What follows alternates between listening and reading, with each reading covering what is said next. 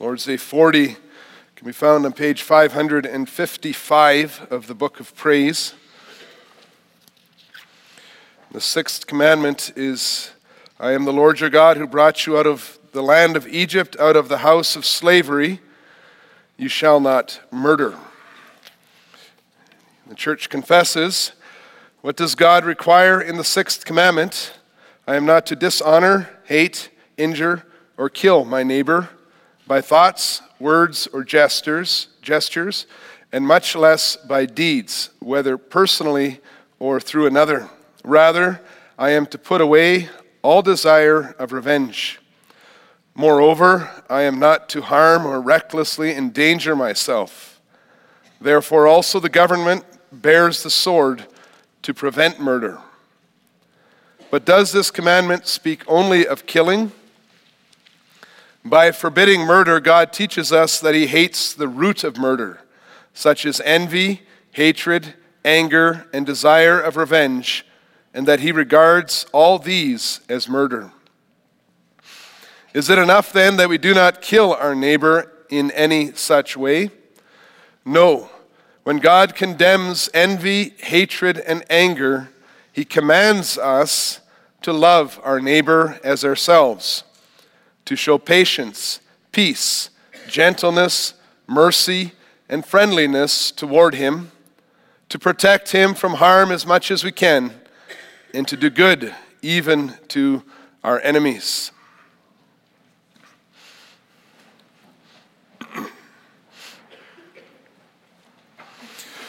Beloved Church of our Lord and Savior Jesus Christ, we show others how much we value their life by the way that we treat them, both to their faces and behind their backs. The sin against the sixth commandment is the sin of giving less value to the lives of others than to our own lives.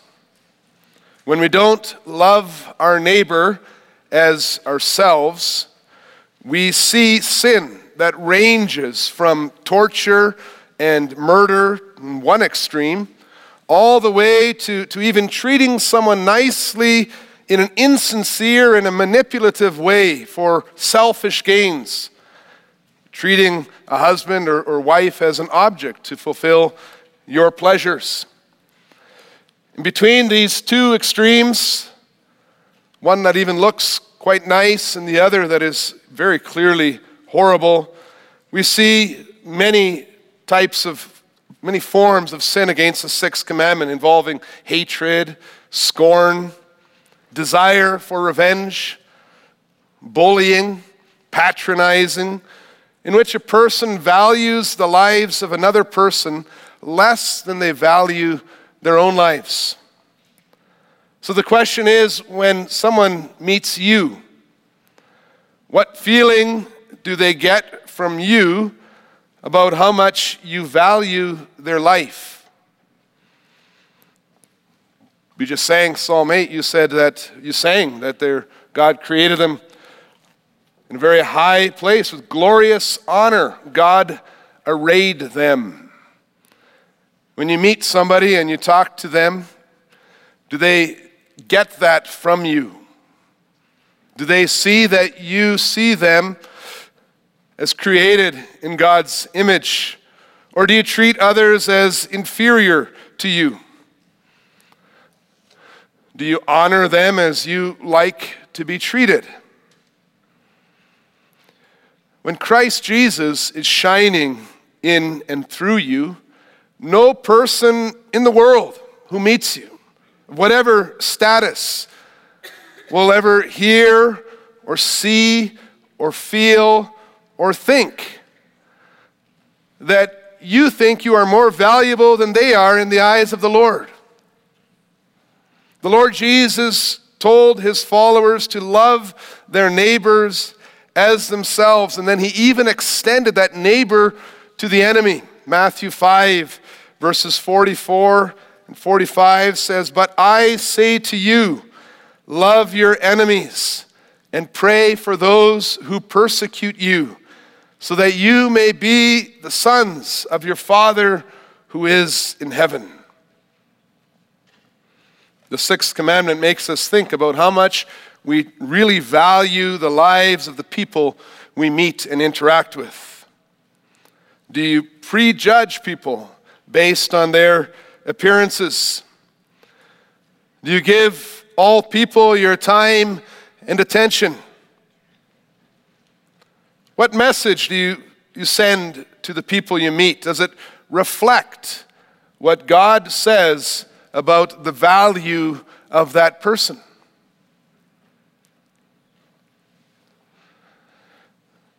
Brothers and sisters, by God's undeserved grace, we may know of something amazing. We may know of God's unconditional love. We may know about life in Jesus Christ that is completely free of all judgment and all condemnation. This was the blessing of paradise, and now it is the privilege of living with our covenant Father in the redeemed life in Jesus Christ. And so God tells us to enjoy the work of Jesus Christ and to not murder. I preach to you the gospel of the sixth commandment under this theme. In Christ we may abide in the life, or in life that is permeated with self-sacrificial love. We'll see that Christ laid down his life for us. Christ removes us from death, and Christ fills our life with love.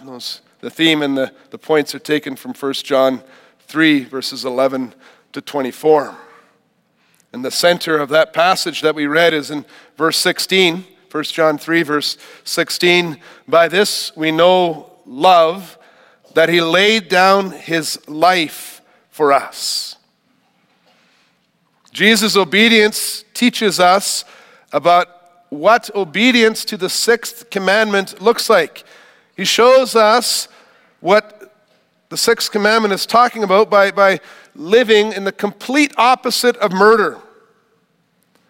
Jesus loved so much that he left the glory he had with the Father and emptied himself to take on human nature. Rather than ignore our need, he entered the cursed humanity that was under the burden of the law, and he bore God's wrath against sin. Although the world did not recognize him, the world did not receive him, the world did not even want him, his disciples did not understand him. People only liked him when they could get something out of him. Others became envious and hated him, and many remained ignorant and dishonored him. The Lord Jesus did not become bitter. He did not respond in the same way, but he showed his love. He bore the shame and the punishment of God that we deserved for our sins. You see, brothers and sisters, the covenant people of God broke the sixth commandment in every way as they conspired together against the Anointed One. We saw that a little bit this morning, that the Jews were treating the Lord Jesus in John 8. They dishonored him. That was the beginning, and it went right to the point where they picked up stones to kill him. And eventually they did. They seized him. They mocked him. They handed him over to the Romans, who beat him and who spit upon him. They degraded him. They dehumanized him, and finally crucified him, although he was innocent. And as he hung on the cross, it almost looked like the enemies had triumphed over him. But 1 John 3 reveals the amazing truth.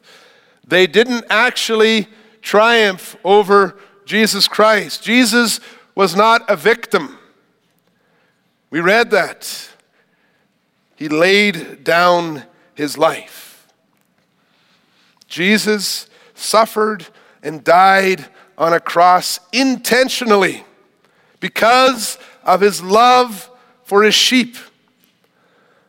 And even while he was hanging on the cross, his enemies were challenging him, "Come down from there and save yourself if you're the Son of God." And he could have. He stayed on the cross because of his love for the very people who were showing such hatred toward him. He did not give in to hatred. And when they looked at the Lord Jesus Christ, when they saw him on the cross, or even as he lived his life, all they could see was love. And those who knew better knew that love was self-sacrificial love. He laid down his life so that whoever believes in him would not have to perish, but would have everlasting life.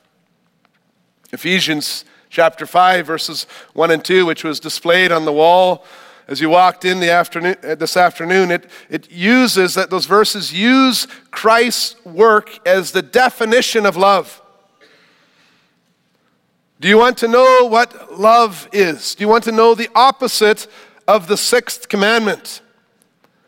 Christ loved us and gave himself up for us, a fragrant offering and sacrifice to God. Love in the Scripture is a love that costs something. It includes a sacrifice.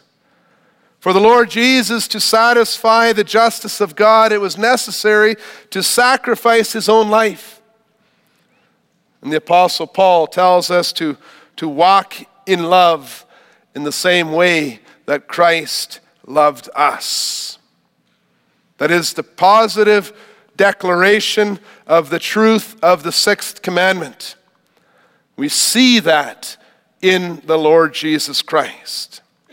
You shall not murder means you shall lay down your life for the brothers, just as Jesus laid down his life for us.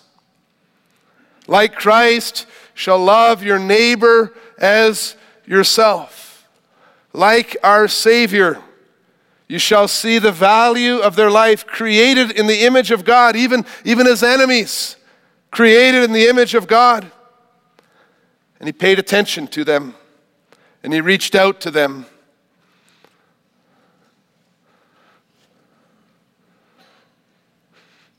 Sometimes we just see other people around us sort of as servants to serve us. We go in a store, we see uniforms. Something's not quite right, we feel offended. We forget the image of God. We forget the people.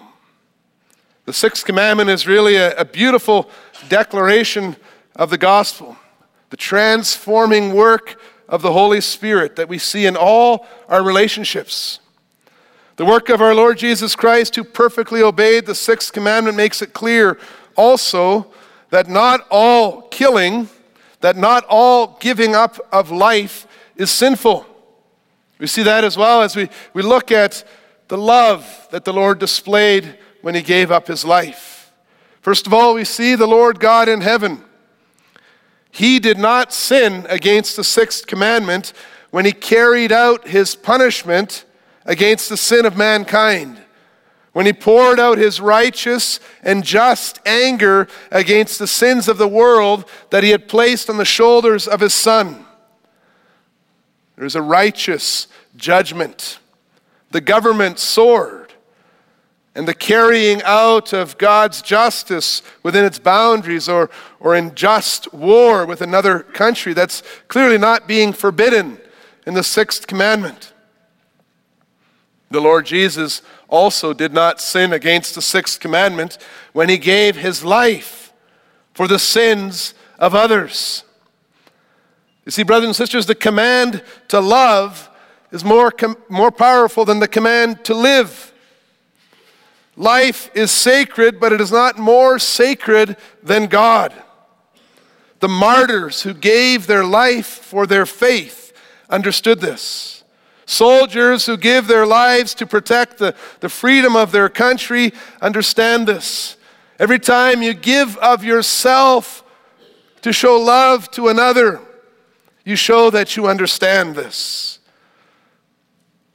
To live is Christ. And if Christ calls us to die for him, then we will know that to die is gain. Such men and women did not belittle the value of their lives. They valued the lives of others more than their own. They have acted nobly They have acted within the context of the immense love that God has shown to us. The sixth commandment teaches us to live that way. Jesus laid down his life for us, and now we ought to lay down our lives for others because we are set free from our fear of death. We see that in our second point, and we could see that in the text in verse 14. The passage that we read in 1 John makes a connection between life and love and between death and hatred. The good news, the passage we read, is that Christ removes us from death, so that John can say that we know that we have passed out of death into life. And he's talking about something that's happening right here in the world. And so we see that the word death in this context is not just talking about the day when we die. It's referring to something that you can abide in. John even says that at one point. No longer abide in death. John is talking about the culture of death. Or to be even more clear, he's talking about the culture of hatred and envy that is a result of selfishness and pride. The Holy Spirit wants people to understand that murder is a lot more than just the illegitimate killing of another person. That murder includes the motives and the causes behind the decision to kill someone. You see that in our text when he contrasts the Lord's call to love one another with the behavior of Cain, who was of the evil one, we read, and murdered his brother in verse 12. We read that in verse 12. John goes further and then asks the question in the text. He says in verse 12, and why did he murder him?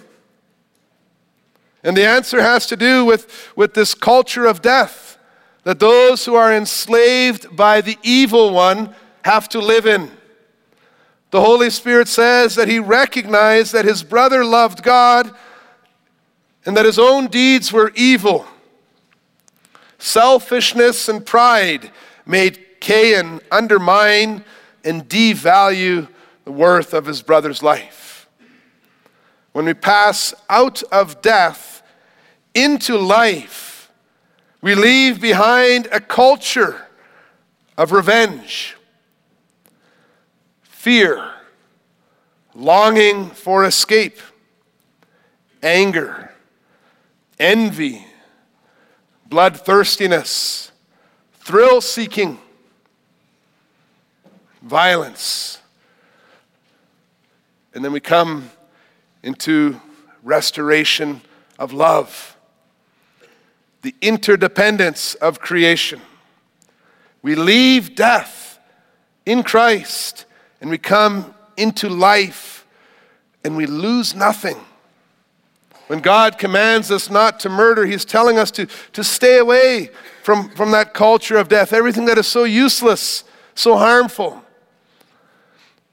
And then it makes us ask the question, so why do people murder? It's because they have forgotten that God made man in his own image and in his likeness in order to praise and glorify him. It is because they do not value what God values. They despise the wisdom of God who made each person in his image. And then we continue to ask questions. Well, why do people feel they need to bully a person in our school or bully someone in our workplace? Well, they say that really a bully is a very weak and fearful person who believes that he or she can gain a feeling of self-worth by hurting and manipulating others. What a blessing it is that the Lord shows you in his word that you are worth so much in the eyes of our Lord that he sent his Son to die for you. If you have God's approval, You do not need the approval of men to be content. So you can stop putting others down. You don't need to call names. You don't need to start rumors so that you look better. You don't need to set people up against each other and try to control your social situation. You have been removed from the culture of death. You're put in life. You have value in God's eyes. What brings people to hate others? Often it is because they have been bullied or taken advantage of. Their pride and feeling of self-esteem eventually grows to resent the way that others have treated them. What a blessing it is to know Jesus Christ, to remove your mind from that death thinking, and to see his unconditional love and acceptance that you find in him. You can't find it in no other person or no other place in the world. We look to Jesus Christ and we see love. We see his eyes looking down upon us in love. Sometimes people hate others because they are actually deluded. They're arrogant. They think that there are differences in the worth or the value of people in God's eyes, and they base this on their age. Sometimes they hate little babies in the womb. Sometimes they hate elderly people. Or they make these decisions based on religion or race or social position, and they get proud and racist and unkind. But when we are removed from that death and we're brought to life in Christ, we realize, brothers and sisters, that everything comes down to our greatest need. You look around and you see that the biggest problem in society, the biggest need that we have is our sinfulness. And how we need the forgiveness of sins in Jesus Christ. How can we hate like the world hates based on age or religion or race or social position when we know that we are all equally sinners before God, who need to repent, who need the blood of Jesus Christ? Sometimes people who abide in death hate others because they are envious. But when we are in Christ, we realize how ridiculous it is to be envious of the riches of others when we have eternal riches in Christ Jesus. We have treasures that he has kept for us in heaven that moth and rust cannot destroy. We realize that it is absolutely pointless to be envious of a few temporary things here on earth. Sometimes people show that they value their own lives very little when they put themselves in unnecessary danger just for the thrill. Such people too, they're part of that culture of death. They give no attention to their task and their calling of being made in God's image here on the earth. But when we realize that Christ gave his blood for your life so that you can glorify God with everything that you do, we can see that he rescued your life so that you could use it to serve him and to serve your neighbor. And his purpose for saving you was not to see what kind of selfish highs you can get through endangering your own life. You see that in the Catechism, that's mentioned as well.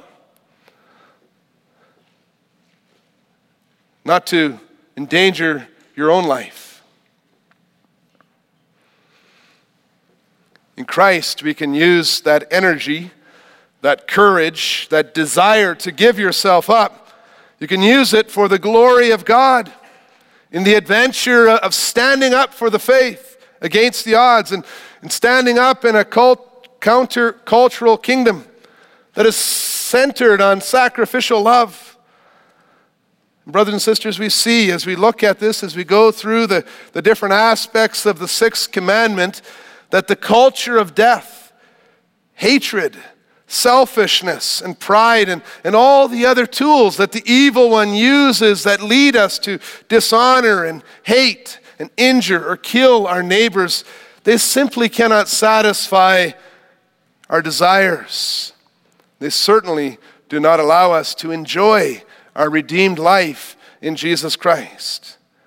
God tells us very clearly in 1 John 3, verse 15, everyone who hates his brother is a murderer. And you know that no murderer has eternal life abiding in him. And so the truth sets us free. The truth reveals again what we need to see. It shows to us that we actually live in a culture of death.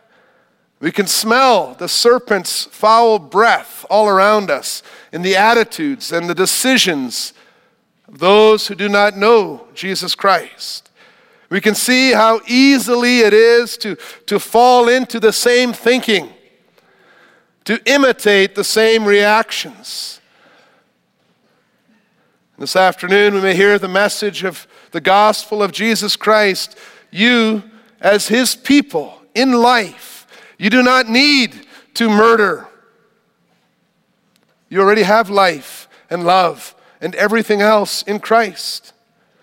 If you persist in hurting another person, even if you are loving them for yourself rather than for themselves, if you are holding a grudge, if you refuse to forgive, if you are jealous and envious, and you do not love someone else because you have decided that they are worth less than you, if you have that habit of looking down your nose at anybody around you in your pride with the attitude that woe to anyone who dares speak up against me, there's still hope. There's hope in the gospel of Jesus Christ. You do not have to live enslaved in that way of thinking. You can be set free from that vicious cycle of sorrow and bitterness and frustration. And you confess those sins as the sixth commandment shines in your life. And you see in yourself those sins, you can confess that. You can seek reconciliation. You can be humble.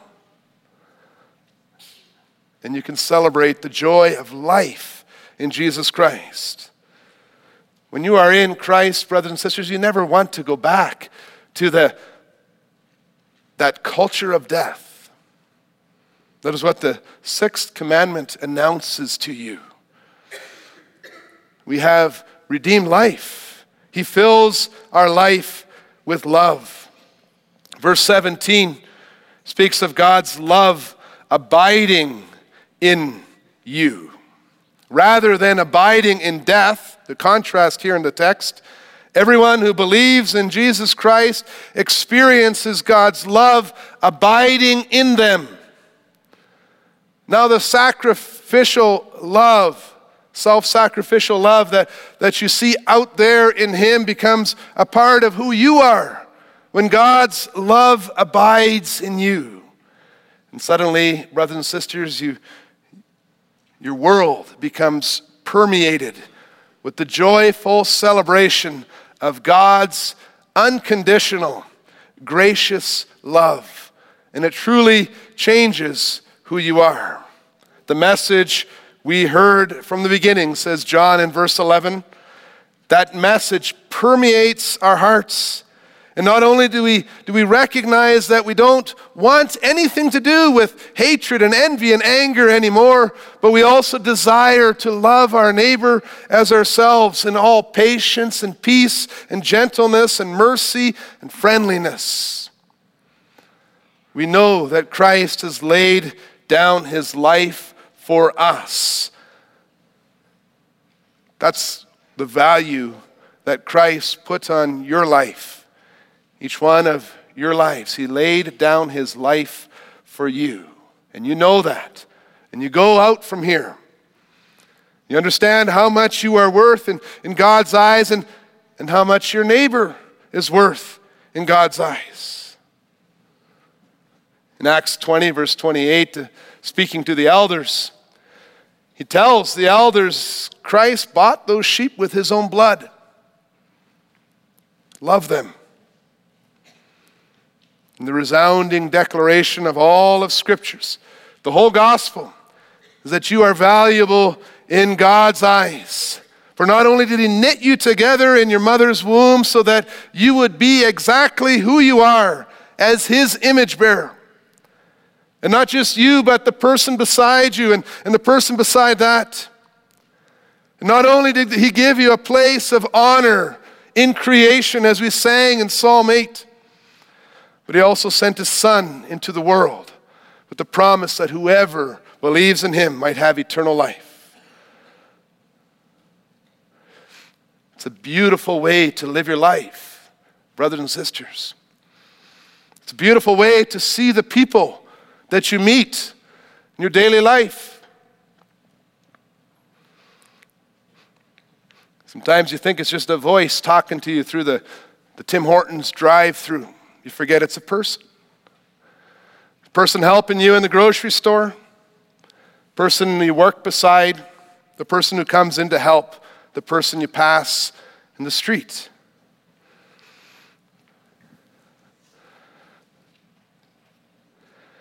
By the grace of God in Jesus Christ, we live with the guarantee of eternal life because of the blood of our Lord and Savior, Jesus Christ.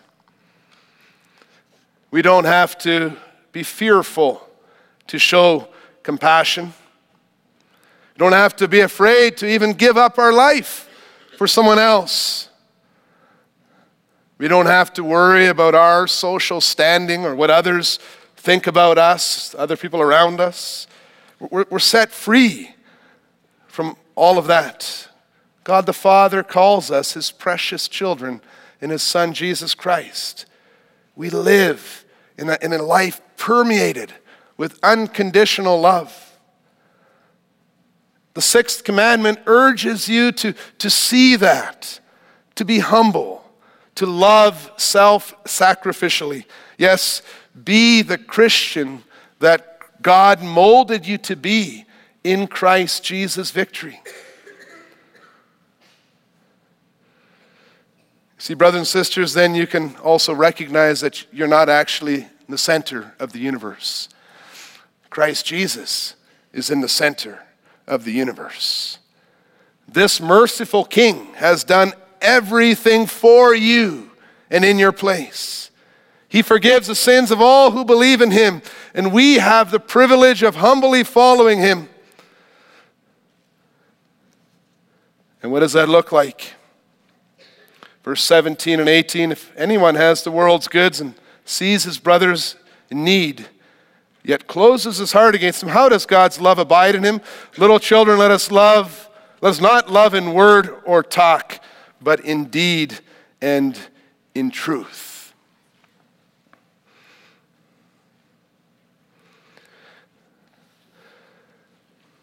So we walk around with that knowledge in our minds. The love of Christ within us begins to overflow. And brothers and sisters, we have many opportunities, very practical things the church is involved with in the communion of saints, reaching out to those in our community, practical things. And when we see them, we often say, look at the things that we are doing. But remember, brothers and sisters, that the we of our congregation is not just the people around you, but it includes you. Use your gifts and talents to open your heart and open your hand to those around you. They can see a little bit of that peace, that joy, and that confidence that you have in Christ. You shall not murder, because you are a redeemed, noble people who abide in his word. Like we saw this morning, you will never see death. Amen.